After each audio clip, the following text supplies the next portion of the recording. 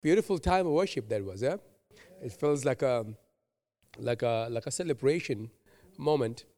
Um, and I think it's fitting, it's appropriate because we've been going through this predestination issue, and actually I want to seal it up today, God willing.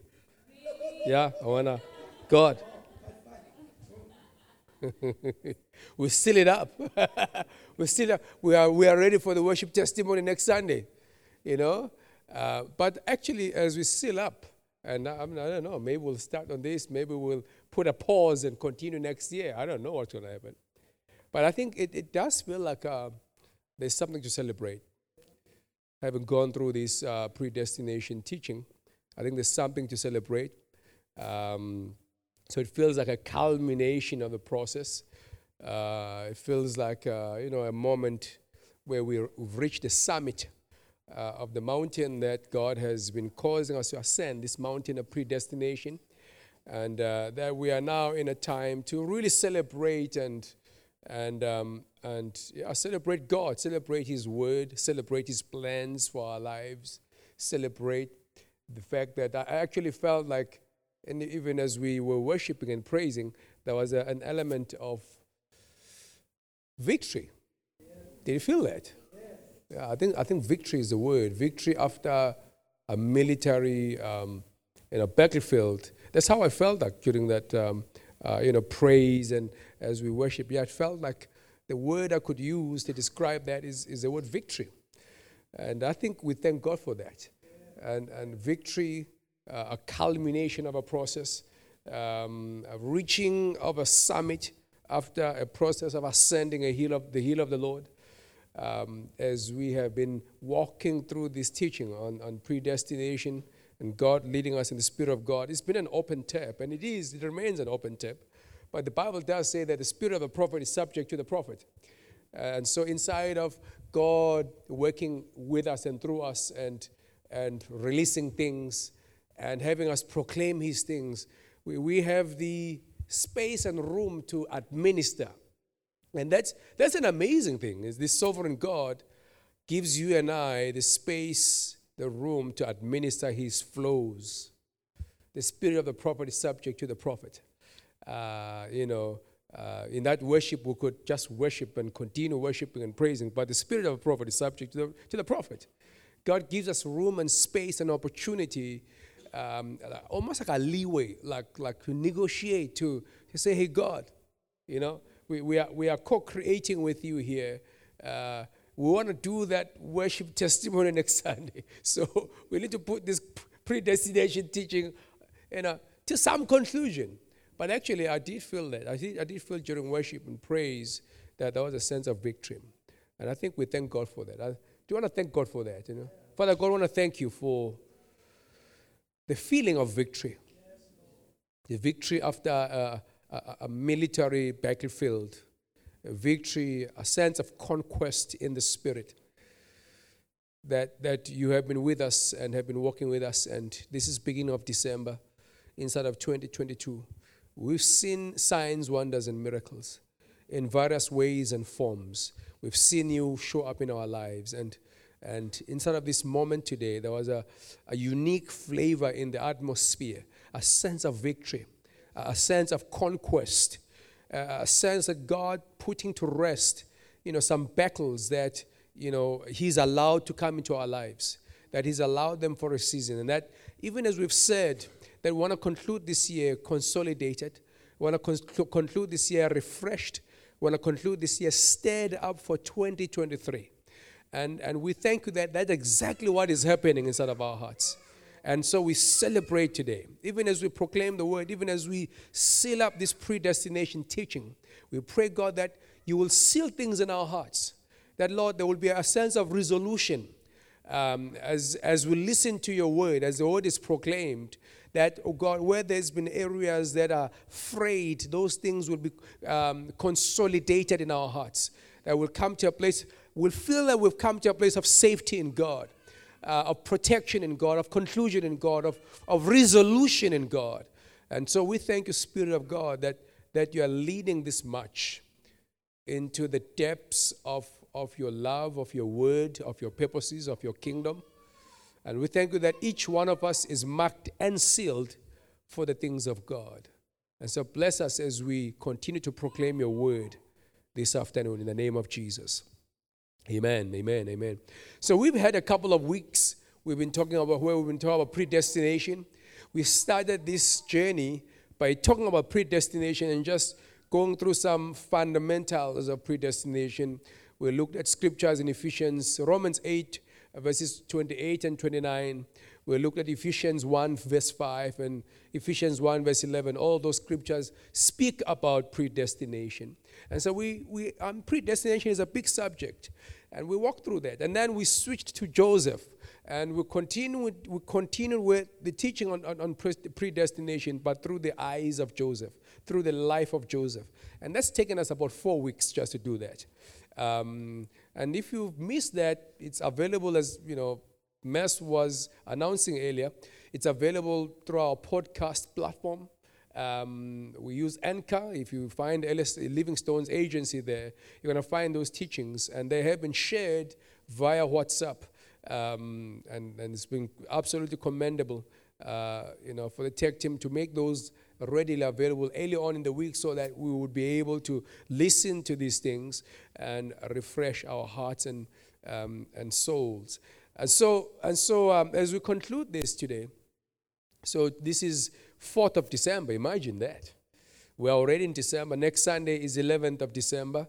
We're going to be here hearing the testimony of the worship team. The Sunday of the 18th, of course, we're not here.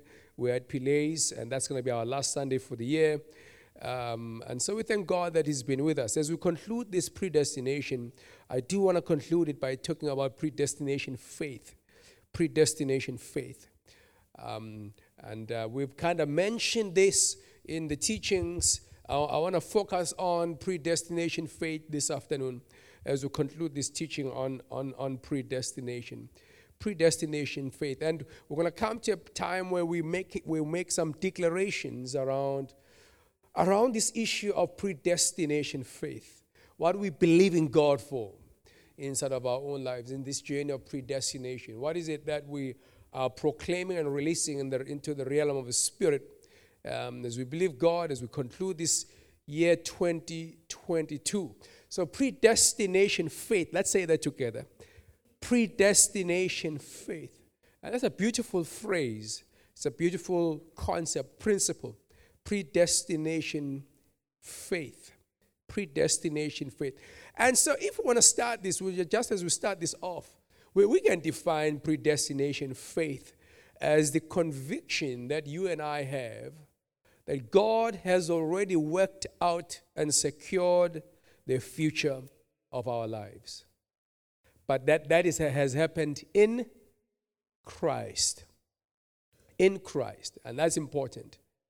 Predestination faith is the conviction that God has already worked out and that God has already secured the future of my life in Christ.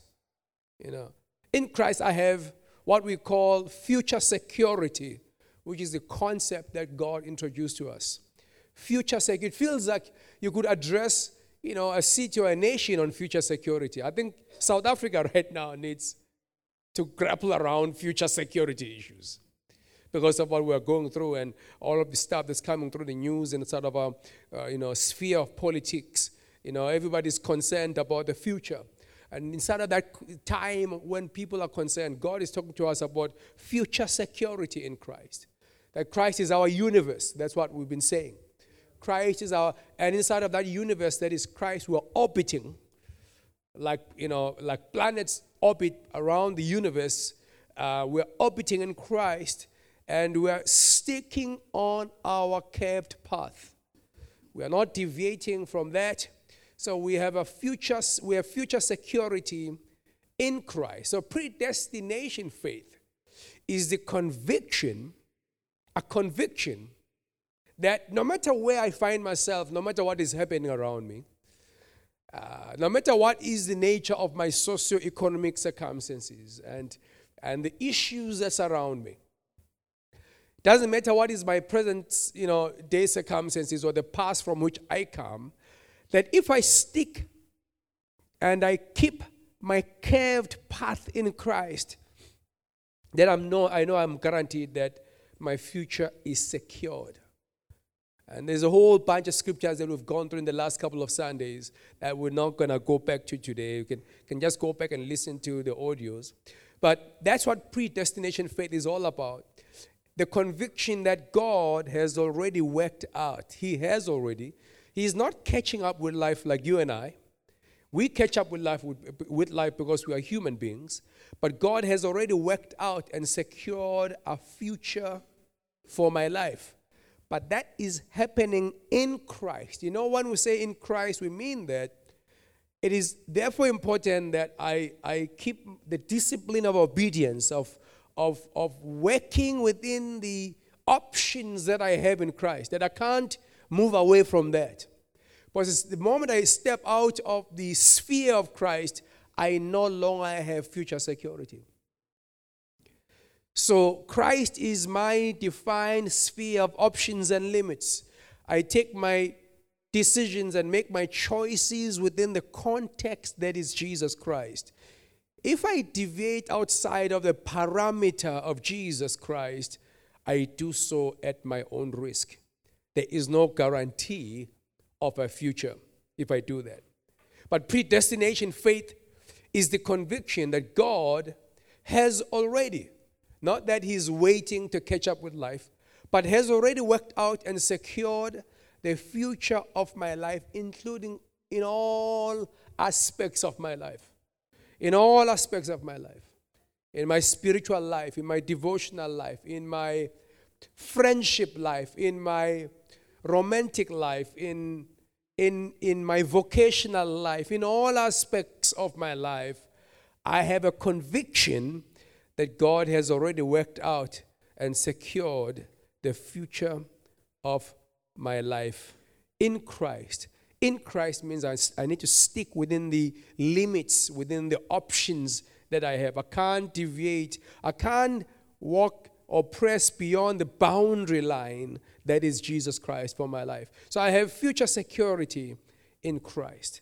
And as we go through this, I want us just to take it all in and just allow the Spirit of God to minister to us.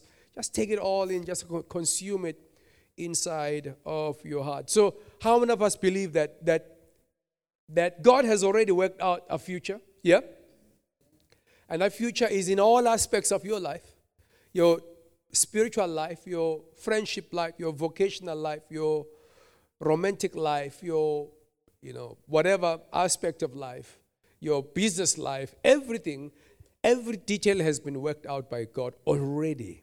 But that has happened in Christ, not according to my own ideas, Christ being my universe. We've said this, that all predestination faith means that all seasons of our lives are predetermined and grace pre-allocated for us to walk through spiritual and human conditions and to be victorious in the purposes of the Lord. There is not a season that takes God by surprise.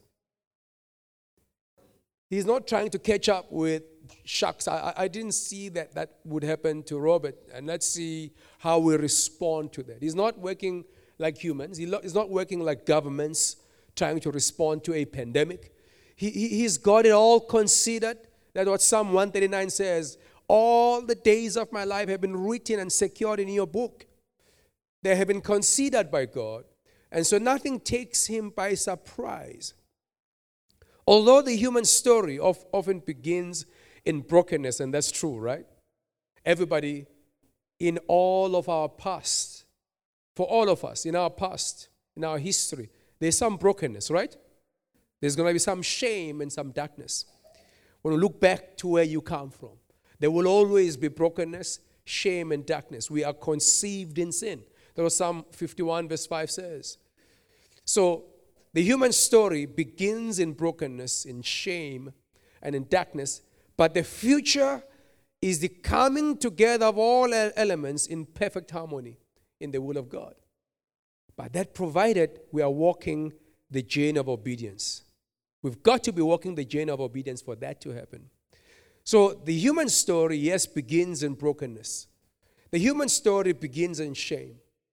There will always be some brokenness, some shame, and some darkness in your life if you look at your past. But the future is about the coming together of all elements in perfect harmony in the will of God, provided that you and I are walking the journey of obedience. In other words, that harmonizing of elements is not guaranteed if we're walking in disobedience. The human story begins in brokenness but ends in perfect harmony in Christ. And that's what predestination is all about. The future, therefore, LSA, must be a future where we are healed. Yeah?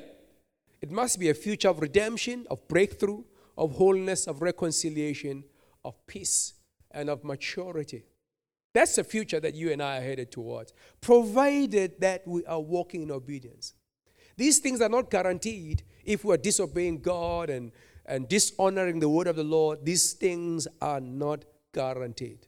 But if you and I are walking the journey of obedience, it is guaranteed that we're walking into a place of healing, a place of redemption, of breakthrough, of wholeness, of reconciliation, of peace, and of maturity, just like Joseph. We look at Joseph, right? His story begins in brokenness and darkness inside of the family conflict and separation and brokenness and pain, but it does end in reconciliation and harmony. The beginning is not the true story of your life. The end is the end, that is Jesus Christ. Your past and the issues that would have happened inside of your family upbringing is not the true story of your life. The end is. The end being the Omega. The end is a person. The end is Christ. The end is Christ. The beginning, the chaos, the stuff that God redeemed you out of, the stuff that may have happened in your family when you were small, the stuff that you and I may have gone through as we grew up, that is not the true story. Brokenness and separation in the life of Joseph and conflict with his brothers was not his true story. How many of us know this? That it is in Genesis chapter 50 verse 20 when he reconciles with his brothers, that becomes a reflection of his true story. That the true story of his life is that he's a prince among his brothers. He's not a man of separation and brokenness. He is ordained to be placed and to stand amidst his own brothers. That's the true story of Joseph. We often don't choose the beginning, right? We don't choose how it all begins. But in Christ, we have the power to choose how it all ends. And so there's no point for us to cry and keep crying about the beginning when we actually have the power to choose how it all ends. We can't keep on blaming somebody for our lives. We do have the power in Christ, to choose how it all ends. You can choose a pathway that will lead you to peace and harmony. That when you release your last breath, you do so in peace and in harmony. No regrets inside of your life. Not wishing like, God, you may grant me an opportunity to go and fix that situation. And to make it right with that person. That you know that you've done everything that you could. Yeah? To move life towards a place of the will of God. So we often don't choose the beginning. We fall into a set of circumstances as we pop out of the womb of our mother. We fall into brokenness. We don't choose that. But what we can choose is how it all ends. That's what predestination faith is all about. And let's say predestination faith must begin in the Word of God. It begins in the promise of the Lord. It does not begin in positive thinking. It does not begin in the wishes, human wishes. Predestination faith must be activated by the things that the Lord has said to you and I. The promises of the Lord. Predestination faith begins in the Word of God. It begins in the promise that God has released to you and I. We must go back to the prophetic record. We've got to go back to the prophetic record. And I want to read a bunch of scriptures that motivate us as we conclude 2022, that we go back to the prophetic record. We go back to the prophetic record. I was looking at Londy's pictures on Facebook and thinking about the words of the Lord into her life. And how God is, how faithful is our God. That when those words were spoken, they were spoken amidst some difficulties and challenges. But look at how it all ends within a year. Look at how it all ends. We have to go back to the prophetic record. I want to read a bunch of scriptures for us to encourage us. Sometimes life can bash you properly to the point where you have no energy to even listen to the prophetic record. It's like you and the prophetic record are north and south. It's like we don't even have the energy to listen. It's like, God, whatever. Whatever you said. And we cannot be in that place, LSA. We've got to be in a place where we have the energy to listen to the prophetic record. What is it that God has said in your life? What are the prophecies that you have received over the years? What is it that God has spoken into your heart? What are the significant moments where God pulled you out and spoke some words into your heart? Have you recorded those things? And what do those things mean for you? This is the time to go back to the prophetic record, because the prophetic record secures the future for us. The prophetic record is a true reflection of who we are, not the brokenness of our past. We can actually, today the word says, if you hear his voice, what must you do? Do not harden your heart. You have to have a response to what God is saying. So predestination faith is a journey, or encourages us to go back to the word of the Lord, because that's where everything begins. Everything begins in the promise. Look at Abraham and his wife Sarah. With all gynecological limitations and biological limitations and barrenness, every doctor in town saying, your wife will not be able to conceive a baby. But against hope, Abraham believed in God, right? Because God spoke a word that there will be a son of the promise. There will be a son of the promise. And he stands in the power of that word against all odds, the word says. He believed in a God who could call things that were not as though they were. A creative God, a God who can create circumstances that don't exist today. It's like, man, you want to listen to Lonely's story. The God who creates circumstances to align life in accordance with his word. That's the God that we want to believe in.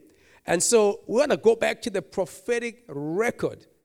What does the word of God say about the prophetic record? In Isaiah chapter 55, verses 10 to 11, I want to read just a bunch of scriptures around that, around the prophetic record. In Isaiah chapter 55, verses 10 to 11, as the rain and the snow come down from heaven.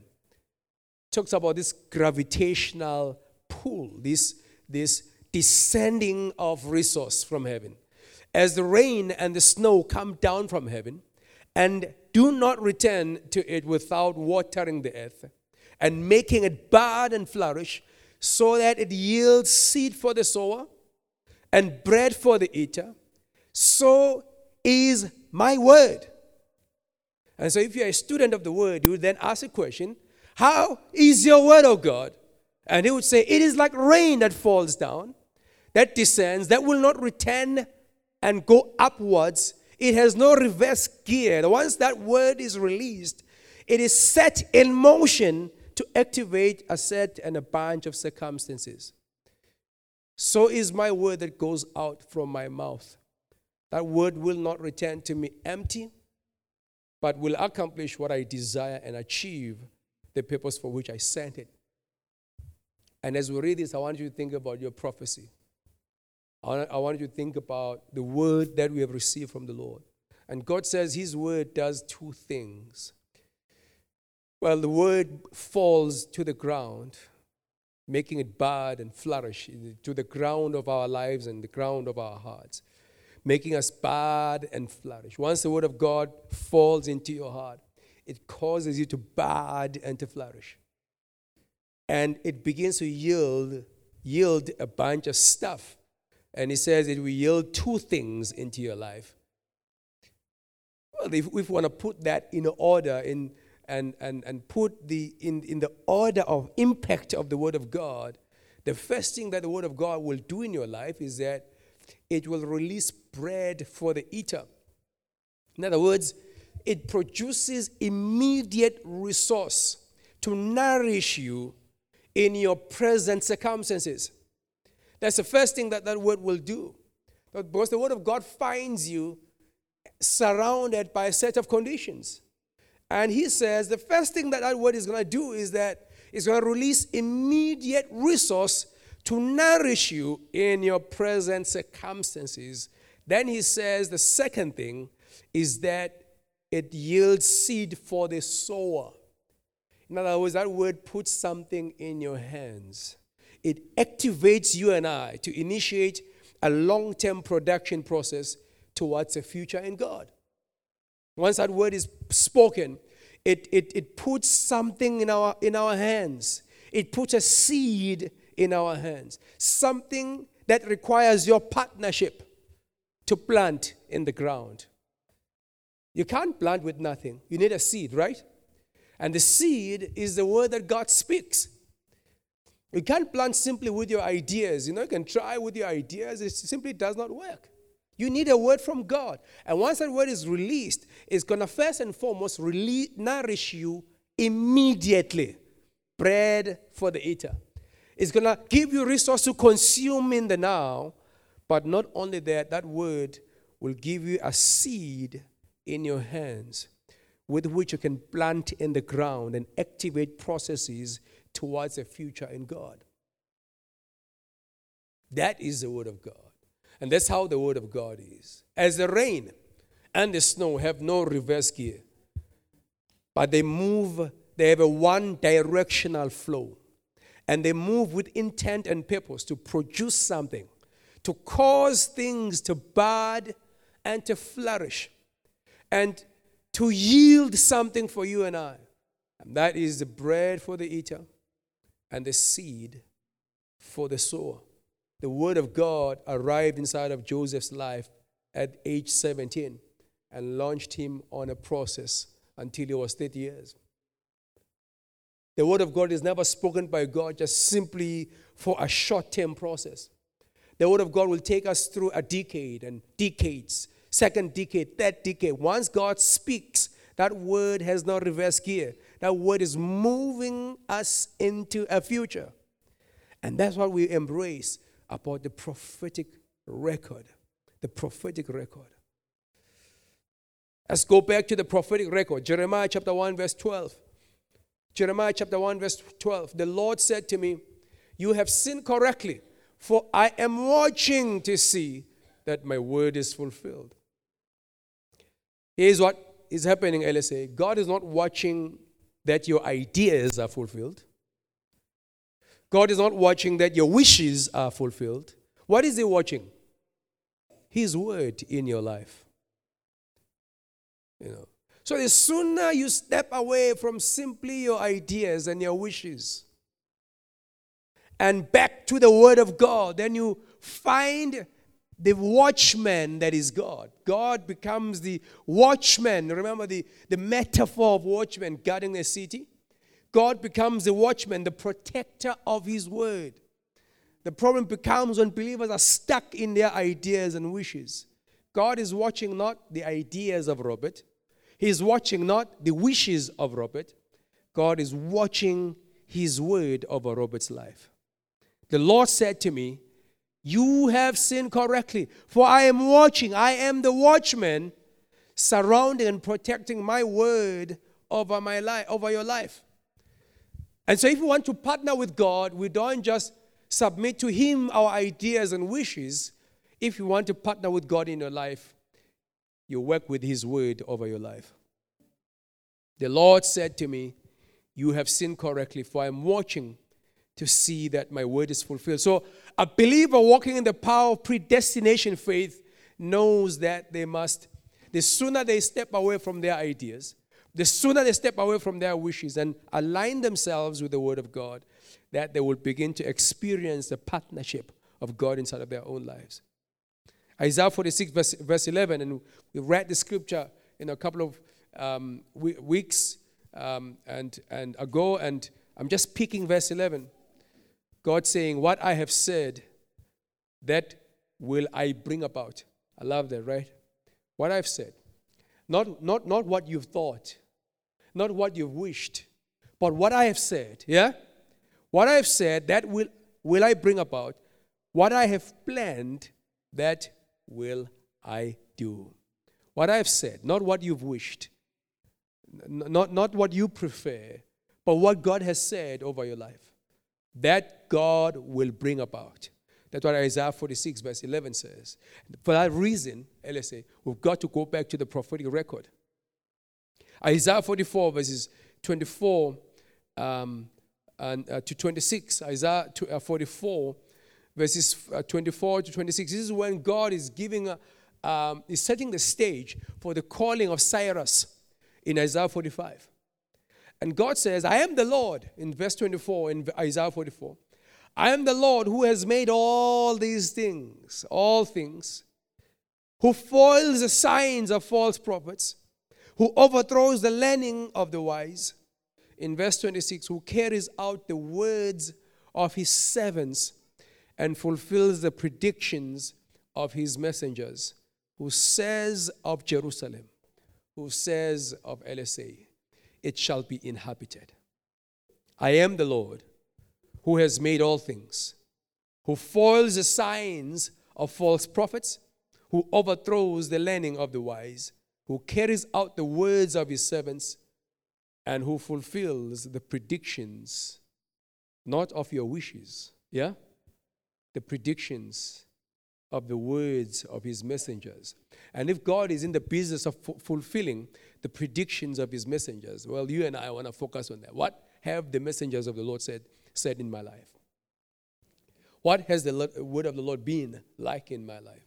What is my prophetic record? And so that's Jeremiah 1 verse 12. The Lord said, you have seen correctly, for I'm watching to see that my word is fulfilled. I'm paying attention to this. I'm the watchman over my word. Isaiah 46 verse 11. What I have said, that will I bring about. Isaiah 44, the Lord carries the words of his servants in verse 26 and fulfills the predictions of his messengers. Then we find the scripture. And I'm just reading these scriptures to motivate us, LSA, to go back to the prophetic record. In Numbers chapter 23, verses 11 to 20. In Numbers 23, verses 11 to 20, this is an interesting story of a guy called Balaam. He's being summoned by Balak, because Balak is scared and fearful of the marching Israel. And he needs a prophet to come and cast these people. And Balaam is the whole interesting prophet. He's a prophet, but he's one interesting prophet. Balaam. He's summoned and he comes. And we pick the story from verse 11, Numbers chapter 23.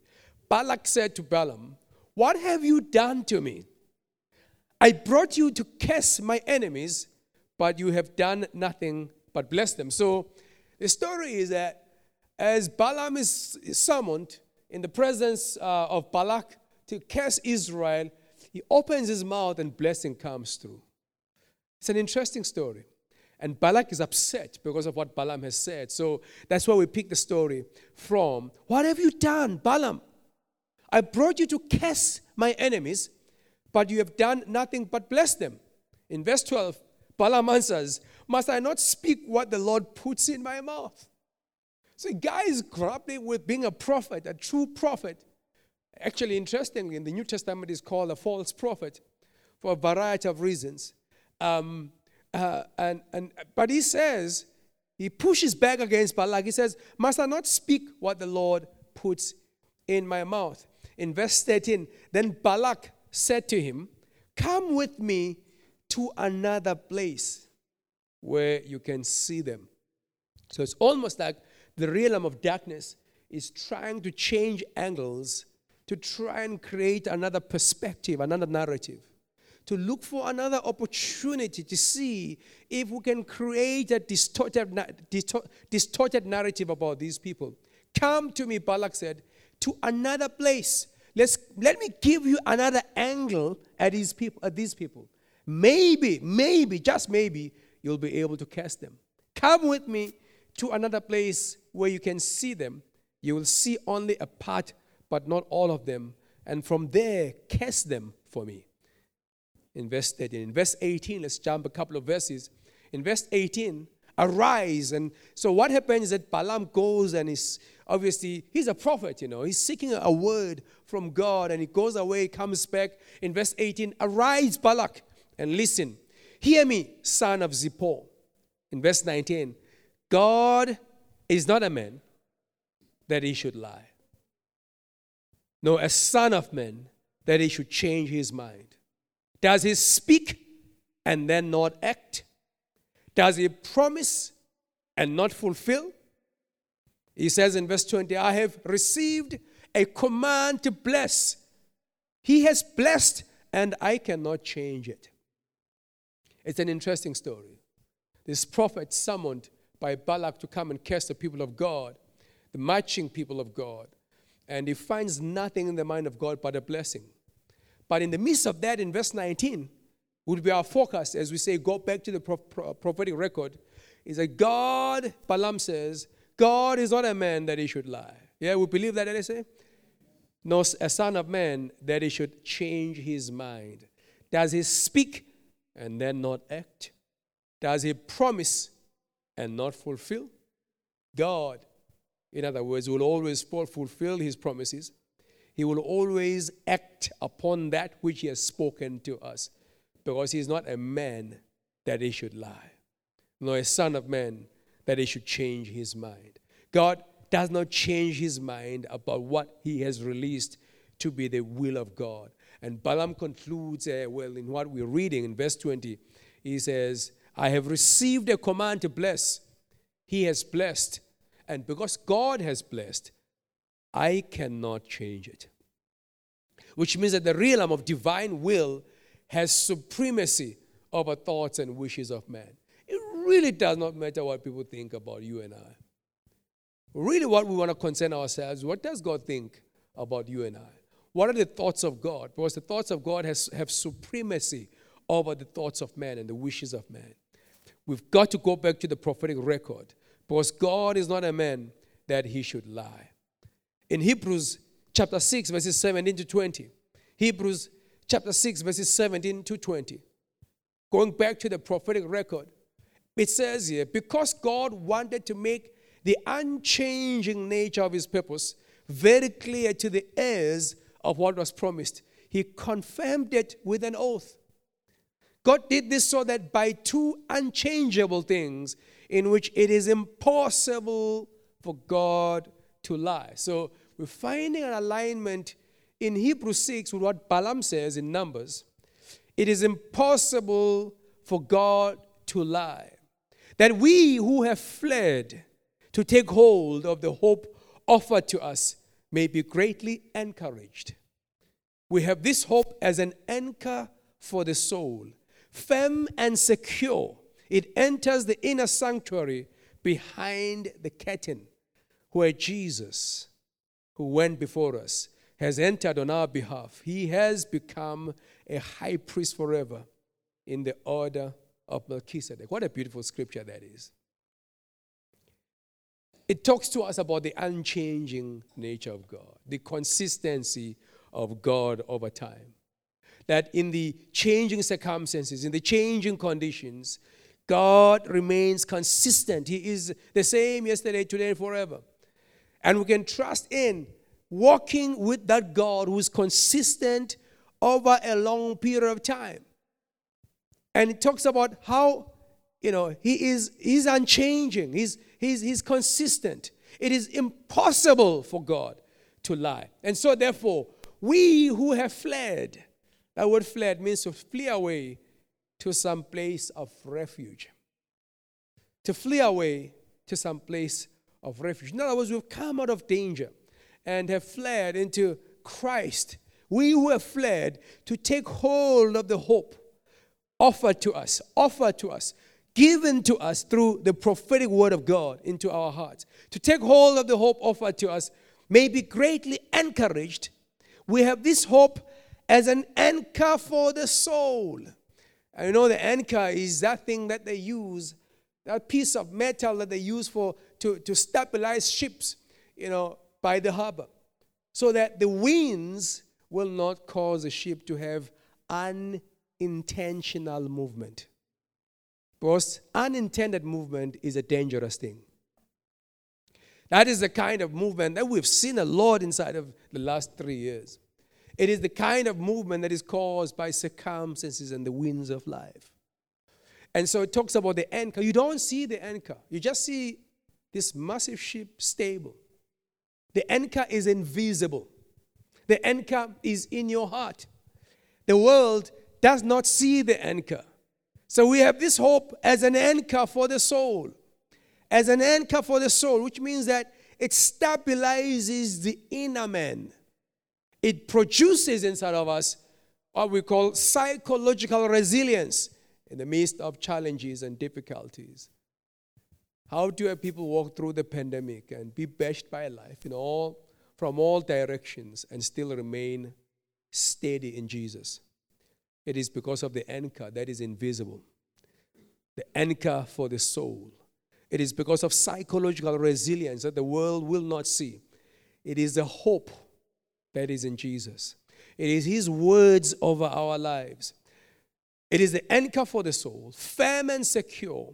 It enters the inner sanctuary behind the curtain. That anchor, that hope is beyond this realm. It is secured beyond human and demonic reach. It is in the most holy place. It is not, put in some safe somewhere here in this realm of the earth. It is in a very, very safe place. And so if for some reason I find myself shaken, moving with the winds, feeling unsafe, the issue is not the hope. The issue is me. I have moved from my place and from my position. Because the hope is secured in the most holy place. It is where Jesus is. He has entered on our behalf, where Jesus is. There is no demon from hell that reaches out for that thing. There is no human authority that can reach out for that thing. That thing is secured. It's secured in the presence of God. That is the anchor for our soul. Stability to the inner man and psychological resilience. Makes us firm and secure. It enters the inner sanctuary behind the curtain where Jesus is. In other words, that hope is secured in the principle and realities of resurrection power, ascended power. It is in the realm of ascension where Jesus is. He has overcome the grave and death and has entered into the most holy place. That is where our hope is, LSA. It is secured in the realm of ascension, of resurrection power, of victory. It is sealed in the words, "It is finished." It is protected by the power that is in the cross. And because through that power, the authority, the principalities have been disarmed and they are being paraded. And Jesus is showing how He has overcome them. That is where our hope is. That is where our hope is. And so that hope is based on the promise that God speaks into our heart, based on the word that God speaks into our heart. So God is unchanging, and it is impossible for God to lie. And we are people who have escaped, who have fled out of the dangers of this world and have come to Jesus, to Christ. And He has offered us a hope, a new future. You and I had some future, some idea before Christ in your life. But now that we have Christ, we have a new future, a future security. That future security is in the most holy place. It flows out of the speaking of God. If things are shaken in my life, the issue is not the hope, the issue is me. And so I should pray the prayer, God, help me to go back to my position. My position of faith, of belief, of prayer, of devotion. Because I need to walk in the power of your hope over my life, of your promises over my life. 2 Peter chapter 1, verses 19 to 21. Going back to the prophetic record. 2 Peter chapter 1. And I'm just reading these bunch of scriptures for us to motivate us to go back to the prophetic record. Let's move away from our ideas and assumptions and wishes back to the word, because God will partner only with his word. He won't partner with our ideas. He will partner only with his word. 2 Peter chapter 1, verses 19 to 21. And we have the word of the prophets. We have the word of the prophets made more certain. And you'll do well to pay attention to it as to a light shining in a dark place until the day dawns. Until the day dawns. Pay attention to it until the day. You don't get tired to pay attention. In other words, if you get tired, you do so at your own risk. You don't get tired to pay attention to the word of the Lord. You don't get tired to hold the word of the Lord inside of your own heart. You have to pay attention to that word until things break out. Until the day dawns. Until things break out. You've got to keep that word alive inside of your own heart. God's responsibility is to speak the word into our heart. Our responsibility is to keep his word alive inside of our own hearts until the day dawns. If you get tired along the way, it's your own issue. And so what should be your prayer? What should be my prayer? God, give me strength and grace to keep your word alive in my heart. Give me strength to never be cynical about the things you've spoken into my life. To remain hopeful and faith-filled, and to remain fresh in my convictions. That should be our prayer. Because the responsibility of God is to speak the word. Our responsibility is to keep the word alive in our hearts.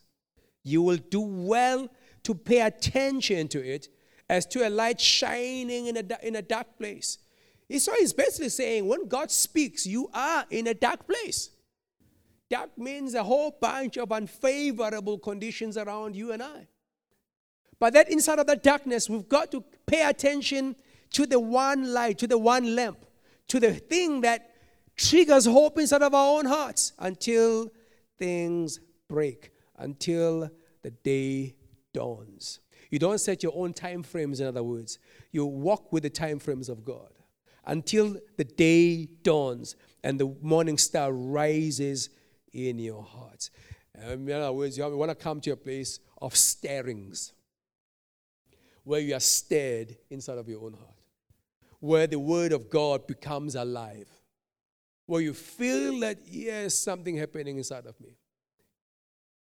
Yeah. Then he says, above all, in verse 20, you must understand that no prophecy of Scripture came about by the prophet's own interpretation. For prophecy had never had its origin in the will of man, but man spoke from God. Man spoke from that realm called the most holy place, a place of our anchoring, a place of our stability, as they were carried along by the Holy Spirit, it says. And because of that, you and I are called by God to pay attention, not simply to the news, not to your ideas. Pay attention to the word. Pay attention to the prophetic record. Prophetic record. 2 Peter chapter 1, verses 19 to 21. 2 Chronicles chapter 20, verses 20 to 22. 2 Chronicles chapter 20, verses 20 to 22. Early in the morning, they left for the desert of Tekoa. As they set out, Jehoshaphat stood and said, listen to me, Judah and people of Jerusalem. Have faith in the Lord your God. Have faith in the Lord your God, and you will be upheld. Then he says this, have faith in his prophets, and you will be successful. That word successful means to push forward, to have energy and strength to push forward, to break forth, to come mightily. That word means to advance in power. It means to have victory. It means to fulfill a mission. So that word, to be successful, is not just understood in the context of material success. It's talking about a state of your heart, a state of your mind, the ability to push forward amidst challenges, like Joseph, to be like a vine that grows over the walls, to push forward, to break forth, to come mightily, to advance in power, to have victory, and to fulfill a mission that has come from God. That's what Jehoshaphat says to these people: you shall have success, prosperity, and he means that. Then he says, after consulting the people in verse 21, Jehoshaphat appointed men to sing to the Lord what we've just done here. Yeah? To sing to the Lord and to praise him for the splendor of his holiness as they went out at the head of the army, saying, give thanks to the Lord. So there was a song here. They mobilized a whole worship team.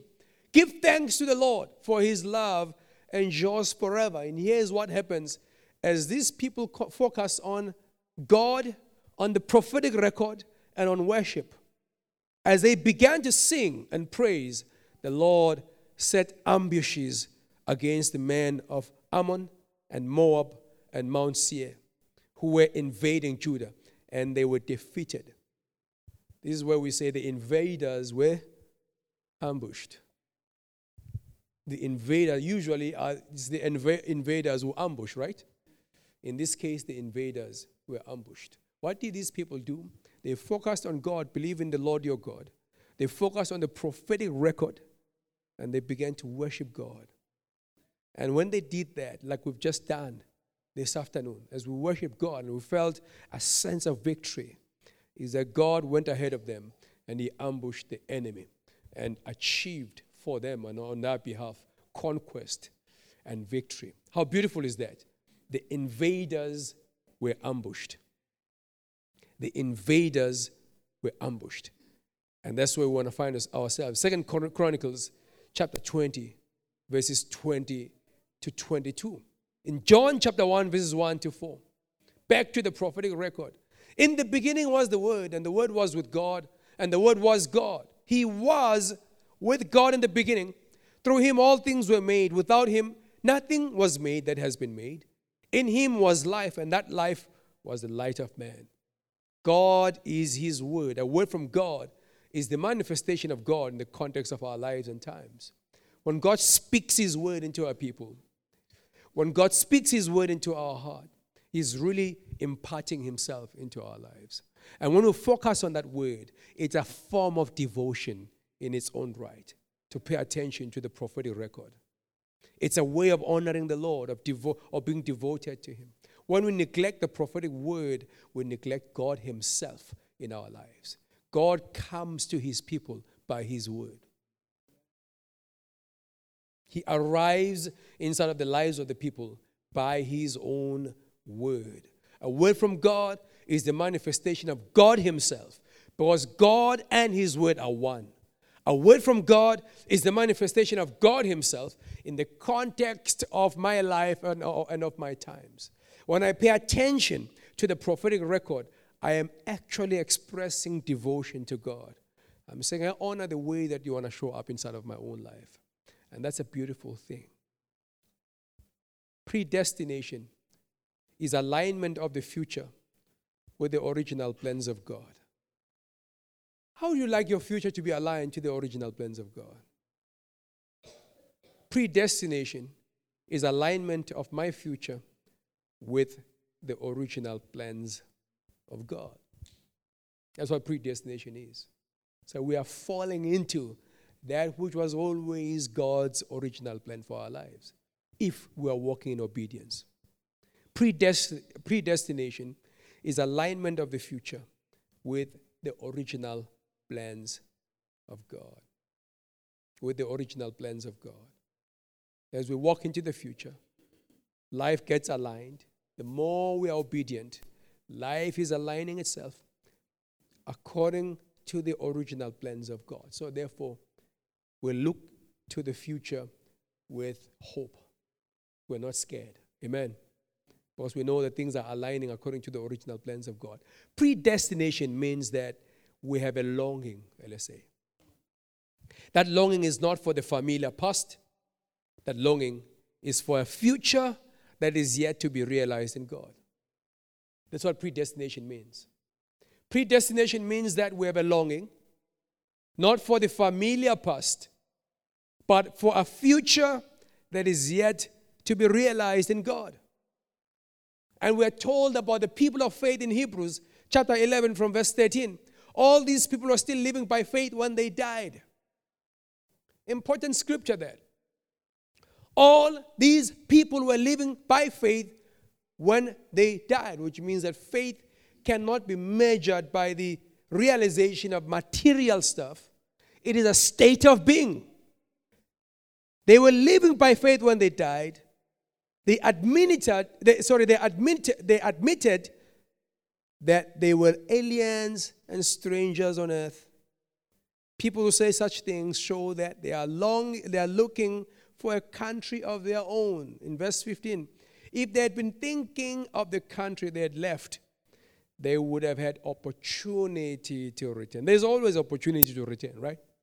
Return is return to a set of conditions, to arrangements.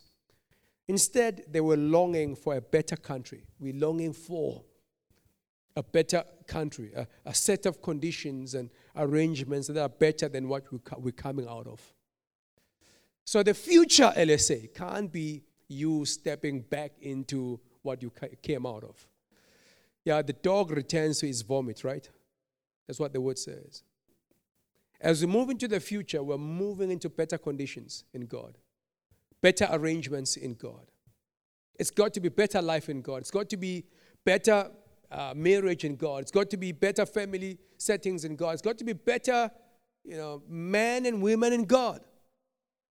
But we do have the opportunity all the time to actually return. We don't want to return to the conditions from which we came, because those conditions were not better. Predestination means that we have a longing. There's a longing in our heart. That longing is not for the familiar past. That longing is for a future that is yet to be realized in God. Predestination is the obedience-facilitated growth that moves us back to the original design of God for our lives. Predestination is the obedience-facilitated aging, if you like. You and I are aging. We're growing old, right? But it is the obedience-facilitated aging or growth that moves us back to the original design of God for our lives. Because what is the natural process of human life? In the natural, life begins in chaos and ends in more chaos. Look at people who are older than you who are not walking in Christ, and look at the end of their lives. It's ending in more chaos. So the spiritual process is that life begins in chaos but ends in divine order in God. It ends in harmony in God. It ends in shalom in God. So predestination is the obedience-facilitated growth or aging. How am I growing old? That's the question here.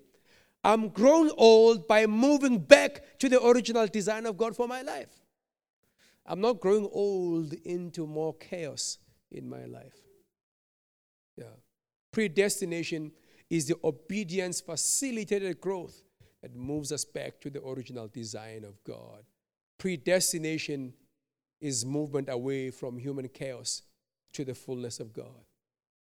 God's shalom and God's Sabbath rest. Our word shalom means peace, well-being, prosperity, security. We're moving into God's shalom if we're stepping into predestination. Peace, well-being, prosperity, and security. We're also moving into God's Sabbath, which is rest from human effort and labor. Sabbath means life flowing out of the will of God and through human obedience. I am no longer striving by my own effort. God's Sabbath rest is to do life from a place of God's will and not of self-will. God's Sabbath rest is to obey that which has already been established by God for you instead of trying your own thing. So LSA, we want to stop trying our own thing. Yeah? We want to find out what it is that God has established for my life and simply act on that. Because there's peace in doing that. There's shalom in doing that. God's Sabbath rest is what I pray over our lives. That's what predestination faith is all about. Predestination is moving away from human chaos to the fullness of God, God's shalom and God's Sabbath rest. God's Sabbath rest is to do life from a place of God's will and not of self-will. God's Sabbath rest is to obey that which has already been established by God for you instead of trying your own thing. So what is the secret, mystery of life? Find out what is it that God has established for your life and do it. Yeah? Instead of trying your own thing. Victory, success, strength, inspiration, peace, shalom is located in that place where we go back to find out, God, what have you established for me? And then I simply act on that. In that way, I am walking in what the Bible calls the Sabbath rest of God. The Sabbath rest of God. The Sabbath rest. The Sabbath rest of God is not a day. Sabbath is a person. Sabbath is Jesus Christ, right? We are not in the old covenant of Moses, we're in the new covenant of grace, of God. And so we understand that Christ is our Sabbath. Yeah. Sabbath is not a day in the week for us. Christ is our Sabbath. Yeah. In Hebrews 4, verse 3, God's work has been finished since the creation of the world. In Hebrews 4, verse 3, God's work has been finished since the creation of the world. Instead of God's work, put your name there. Yeah? Robert has been finished since the creation of the world. And all that I need to do is to discover that Robert in the plans of God and act on that. In that way, I am walking in God's Sabbath. I'm walking in God's Sabbath. In Genesis chapter 2, verse 2, by the seventh day, God had finished the work he had began doing. So on the seventh day, he rested from all his work. The Sabbath rest principle is a beautiful principle. In John 19, verse 30, as Jesus dies, when he had received the drink, Jesus said, "It is finished." And that's the reality of our lives, the cross of the Lord Jesus. It is finished. With that, he bowed his head and gave up his spirit. It is finished. You can put your name in there. You can put LSA in there. It is finished. Yeah. Martha is finished in that act of death of Jesus Christ. Yeah? Hadeb is finished in that act of death of Jesus Christ. It is finished. And so what remains is for you and I to walk in the power of God's Sabbath rest. Isn't that beautiful life? Find out what God has established for your life and do it instead of trying to do your own thing. So LSA, this predestination business is the key that unlocks the new ecology. Remember, God spoke to us about the new ecology? And so how God is placing things inside of the scheme of his plans for our lives is that he's saying to us, well, predestination is the key that unlocks that new ecology. New ecology being the newness of life and the newness of the mission of God post the pandemic. Predestination is the key that Jesus has given us in the realm of the Spirit to unlock the new ecology. By predestination faith, we have access to the new ecology issues, to the inheritance of the Lord that he has for us post the pandemic. He's saying, well, post the pandemic, we're stepping back into the original plans of God. Don't be shocked by the trauma of the pandemic and all of the things that have happened. We are moving back to the original design of God. Jesus at some stage said, God, I have kept all that was ordained for me. Yeah. He says, that which was not ordained for me, I have lost. So Jesus was at peace, right? With the things he lost in his life. He understood that, there was a predestination reality inside of that. All that you ordained for me to be able to keep, I have been able to keep. But that which was not ordained for me has been lost. So Jesus is not trying to scratch his head, trying to figure out, God, how do I redeem this? He understands that things are flowing in accordance with the will of God. And so as we conclude this, we make the proclamations of faith for ourselves. Because we understand now. We have to go back to the prophetic record. We understand that predestination is the key that unlocks the new ecology. And so we make the proclamations that we have a future security in Jesus.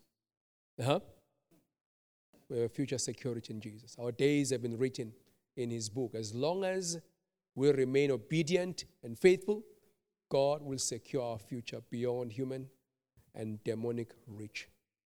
So we make a declaration as we conclude this 2022 that in Christ Jesus I have future security. What kind of security? Future security. That's what I have in Christ. And Jesus exhorts us in Matthew 6, chapter 6, verses 19 to 21. Matthew 6, verses 19 to 21. I'm reading from the Message translation. Don't hold treasure down here where it gets eaten by moths and corroded by rust, or worse, stolen by burglars. Stockpile treasure in heaven where it's safe from moth and rust and burglars. It's obvious, isn't it? The place where your treasure is the place you will most want to be and end up being. I like that. It's like you're not only going to be there, you're going to end up being like that. You're going to end up being the very thing that you desire. So he says, stockpile stuff in heaven. Because in Christ we have future security, and we declare that, LSA, that inside of our predestination faith, I have future security in Christ. And we want our sons and daughters declaring that for their future. I have future security in Christ. Things are aligning as long as I obey God. Circumstances are aligning according to his will and according to his purpose over my life. I have future security in Christ. What else do we want to declare inside of this predestination faith? That just like in the case of Joseph, God is able to take a broken past and facilitate reconciliation and restoration in his purposes. Yeah? And so I declare that the future is reconciliation. I declare that the future is restoration, that things are moving according to God is able to take out of brokenness and produce a mosaic art, a vessel in the future. And I declare that over my life. There is a mosaic of God in the future. My future is not brokenness. My future is healing. My future is broken pieces coming together to form a vessel in God. I declare that in the realm of spirit by predestination faith. What else do we want to declare, let's say? Is that regardless of where I am, regardless of where you are, God is able to on-ramp you back to his purposes. He is able to restore the years that the locusts have eaten. It talks in the book of Joel about locusts who devour stuff in Joel chapter 1, verses 1 to 4. And God promises in Joel chapter 2, verse 25, I can restore the years that the locusts have eaten. And so we picture up a highway and God facilitating on-ramping back into his purposes. Even where there may have been deviation, God is merciful if we seek him with all our hearts to bring us back. And he can restore the years stolen. He can restore the years lost. Regardless of where I am, regardless of where you are, God is able to on-ramp us back to his purposes. He's able to on-ramp me. He's able to on-ramp you back to his purposes. That is the proclamation of predestination faith. And we believe that for ourselves. Amen. Predestination faith. Declarations. God can engraft a wild olive branch into a cultivated olive branch. Isn't that amazing? Romans chapter 11, verse 24. God is able to engraft a wild olive branch into a cultivated olive tree. God can facilitate preordained relational connections and partnerships way beyond human and cultural limitations. There were things that said the Jews and the Gentiles can simply not find harmony together. But God was able to do it. He can break all human and natural limitations to integrate you and I back in His purposes. That's our predestination faith declaration. Do you believe that? He can on-ramp you back. He can redeem the years stolen and eaten by the locust. He can engraft the wild olive branch into a cultivated olive tree. He knows how to do that. We have a big metaphor of salvation through Jesus Christ and how God has facilitated the coming together of the Jews and Gentiles. How amazing is that? That God can engraft where it seems impossible. Amen? He can on-ramp back into the highway of His purpose where things had fallen apart. He can redeem the years stolen and eaten by the locusts. Almost as though you never had a loss. He can bring you back to that place. That's God. And that's the proclamation of our predestination faith that God wants to emit out of our own heart.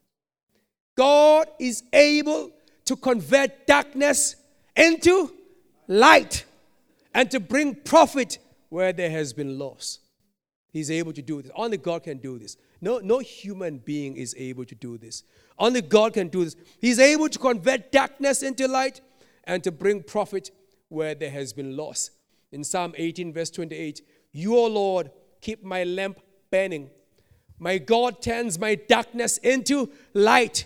In verse 29, with your help, I can advance against a troop.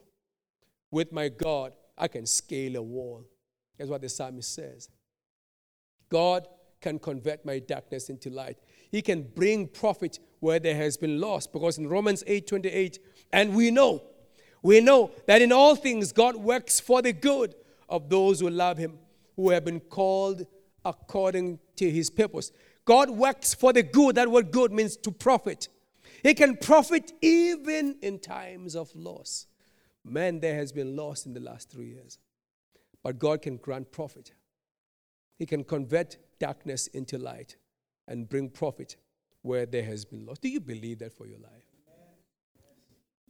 We believe that. We make proclamations inside of this meeting and we release these into the atmosphere in the realm of the Spirit.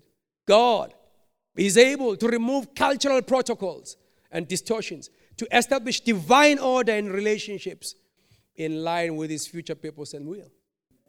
Because He did it for Manasseh and Ephraim in Genesis 48, verses 14 to 15. But Israel, or Jacob, reached out his right hand and put it on Ephraim's head, though he was the younger. And crossing his arms, he put his left hand on Manasseh's head, even though Manasseh was the firstborn. Then he blessed them in verse 15. He blessed Joseph in verse 20. So he put Ephraim ahead of Manasseh as God. In other words, God is able to intervene even where things are aligned and lined up to flow according to a particular trajectory, a particular lineage. He can intervene and move things around. Do you believe that for yourself? To align them back to His purposes. There is no lineage of man that has supremacy of the purposes of God. Joseph had his plans. He lined up the sons according to his plans and according to cultural protocols. But Jacob, half blind, could discern and perceive in the Spirit, and he switched arms, and he blesses the younger son, and he sets him over the older son. So there is no cultural protocol. There is no lineage upon this earth. There is no organizational succession plan of men that interferes with the purposes of God. Do you believe that? In other words, Joseph had his nice succession plan. He presented that before God. And God said, well, this is your nice plan that you've made over the years. But I have my plan. I have my succession plan. Joseph had his own succession plan, and God had his own succession plan, and the plans were conflicting. In other words, God can overwhelm even our best plans. Yeah? There's time to time when humans feel great about my succession plan. Organizations and churches and networks and all these things. God simply does not care. Things don't go according to the lineage of man. God has his own succession plan about the future purposes of God. And he switches the sons and he sets Ephraim over Manasseh. God has his own succession plan. We declare this, that God is able to remove cultural protocols and distortions to establish divine order in relationships in line with his future purposes. He has his own succession plan, and we trust in the Lord's succession plan. We do our part to discern that. We don't want to do the Joseph thing, right? To discern that and to align ourselves according to that. But God does have his own succession plan. What else do we declare inside of this predestination faith? God is able to change spiritual order and life arrangements to facilitate his preordained eternal purposes. Note this, that Jesus was from the tribe of Judah. Priests only came from the tribe of Levi, but Jesus was ordained as high priest before time began. So the problem is that Jesus is ordained as high priest before time began. And yet he is from the tribe of Judah. And according to the arrangement of Moses, no priest ever comes from that tribe. So again, the structures of man are set. And the flows of succession set. The lineage is set. Jesus is from the tribe of Judah. Priests can only come from the tribe of Levi. There is no way, as long as the system of Moses stands, that you're going to have a priest coming from the tribe of Judah. So how does God solve that problem? He simply changes the covenant. He changes the covenant. In Hebrews chapter 7, verse 12, for when there is a change of the priesthood, there must also, do you hear this? There must also be a change of the law. He of whom these things are said belonged to a different tribe, and no one from that tribe has ever served at the altar. For it is clear that our Lord descended from Judah, and in regard to that tribe, Moses said, there's no prophetic pulse as far as men are concerned. Yeah? That anything significant can come out of this camp. There's no prophetic pulse. Moses has said nothing about priests. And what we have said is even more clear. If another priest like Melchizedek appears, one who has become a priest not on the basis of a regulation as to his ancestry. Yeah. You can't link this through a lineage, through organizational succession planning. That's what it basically means. You can't link this through lineage and through organizational succession planning. This is beyond succession planning. This is beyond the lineage of man. There is no, God overwhelms and he overtakes and he cancels the regulation of ancestry. But on the basis of the power of an indestructible life, it says in the next verse, God proclaims, you are the priest forever in the order of Melchizedek. So really what matters is what is God saying in the earth today. It's not the flows of man. It's not the history of how the history has worked out. It's not the lineage. It's not the organizational succession plans and who is lined up like Joseph presenting his sons before Jacob. God will simply switch the arms. Amen? And we won't know what happened there. I mean, this is prophetically profound. It cannot be explained beyond that. It is prophetically profound. It is what is happening really in the body of Jesus Christ right now. And it is profound. So to resolve the problem that Jesus was from the tribe of Judah, priests could only come from the tribe of Levi, but Jesus was ordained by God as high priest before time began. You know, we are looking at before time began plans of God. Yeah. We're not picking this from 10 years ago and 20 years ago and 30 years ago. We're picking on from time began. And God facilitates a change of covenant, a change of arrangement to facilitate Jesus being the high priest. Do we declare today that Jesus is the high priest? Yes, he is. And yet he's from the tribe of Judah. If you are a scholar of the law of Moses, like that was an impossibility.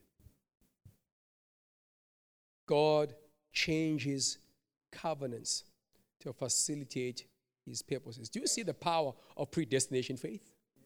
Yeah. The power of predestination faith. Predestination is the key that unlocks the new ecology. Predestination faith is about our faith in God to secure our future, to reconcile us. Our faith to reconcile us, to deal with the brokenness of the past and to bring things to reconciliation and restoration. It is our faith that we can be on-ramped back to the purposes of God by God's mercies, regardless of where we are. He is able to restore the years that the locusts have eaten. It is our faith that God can engraft two very different plants, can bring things that have different anatomy into a place of oneness, can bring things that may say, we and them can never walk together to a place of oneness. He's able to engraft. He's able to integrate things that look like impossible to integrate. That's God. He's able to convert my darkness into light. Man, I want God to convert my darkness into light, to bring profit where there has been loss. Amen.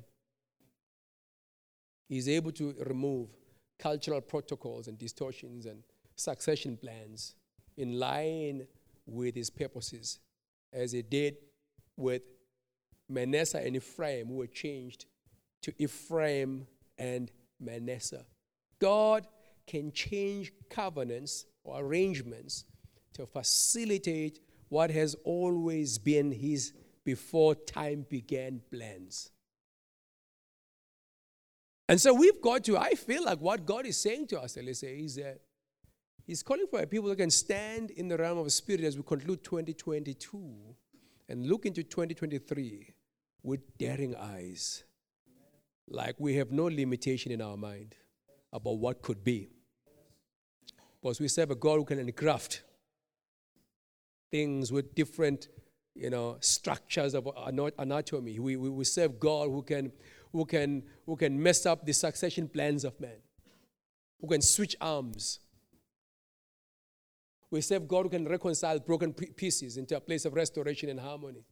That's the kind of God that we serve. We serve a God who can change covenants to facilitate what has always been the before time began plans of God. So we've got to stand in 2022, looking into 2023 with the eyes. God, what can you not do? That's predestination faith. It is bold, it is courageous.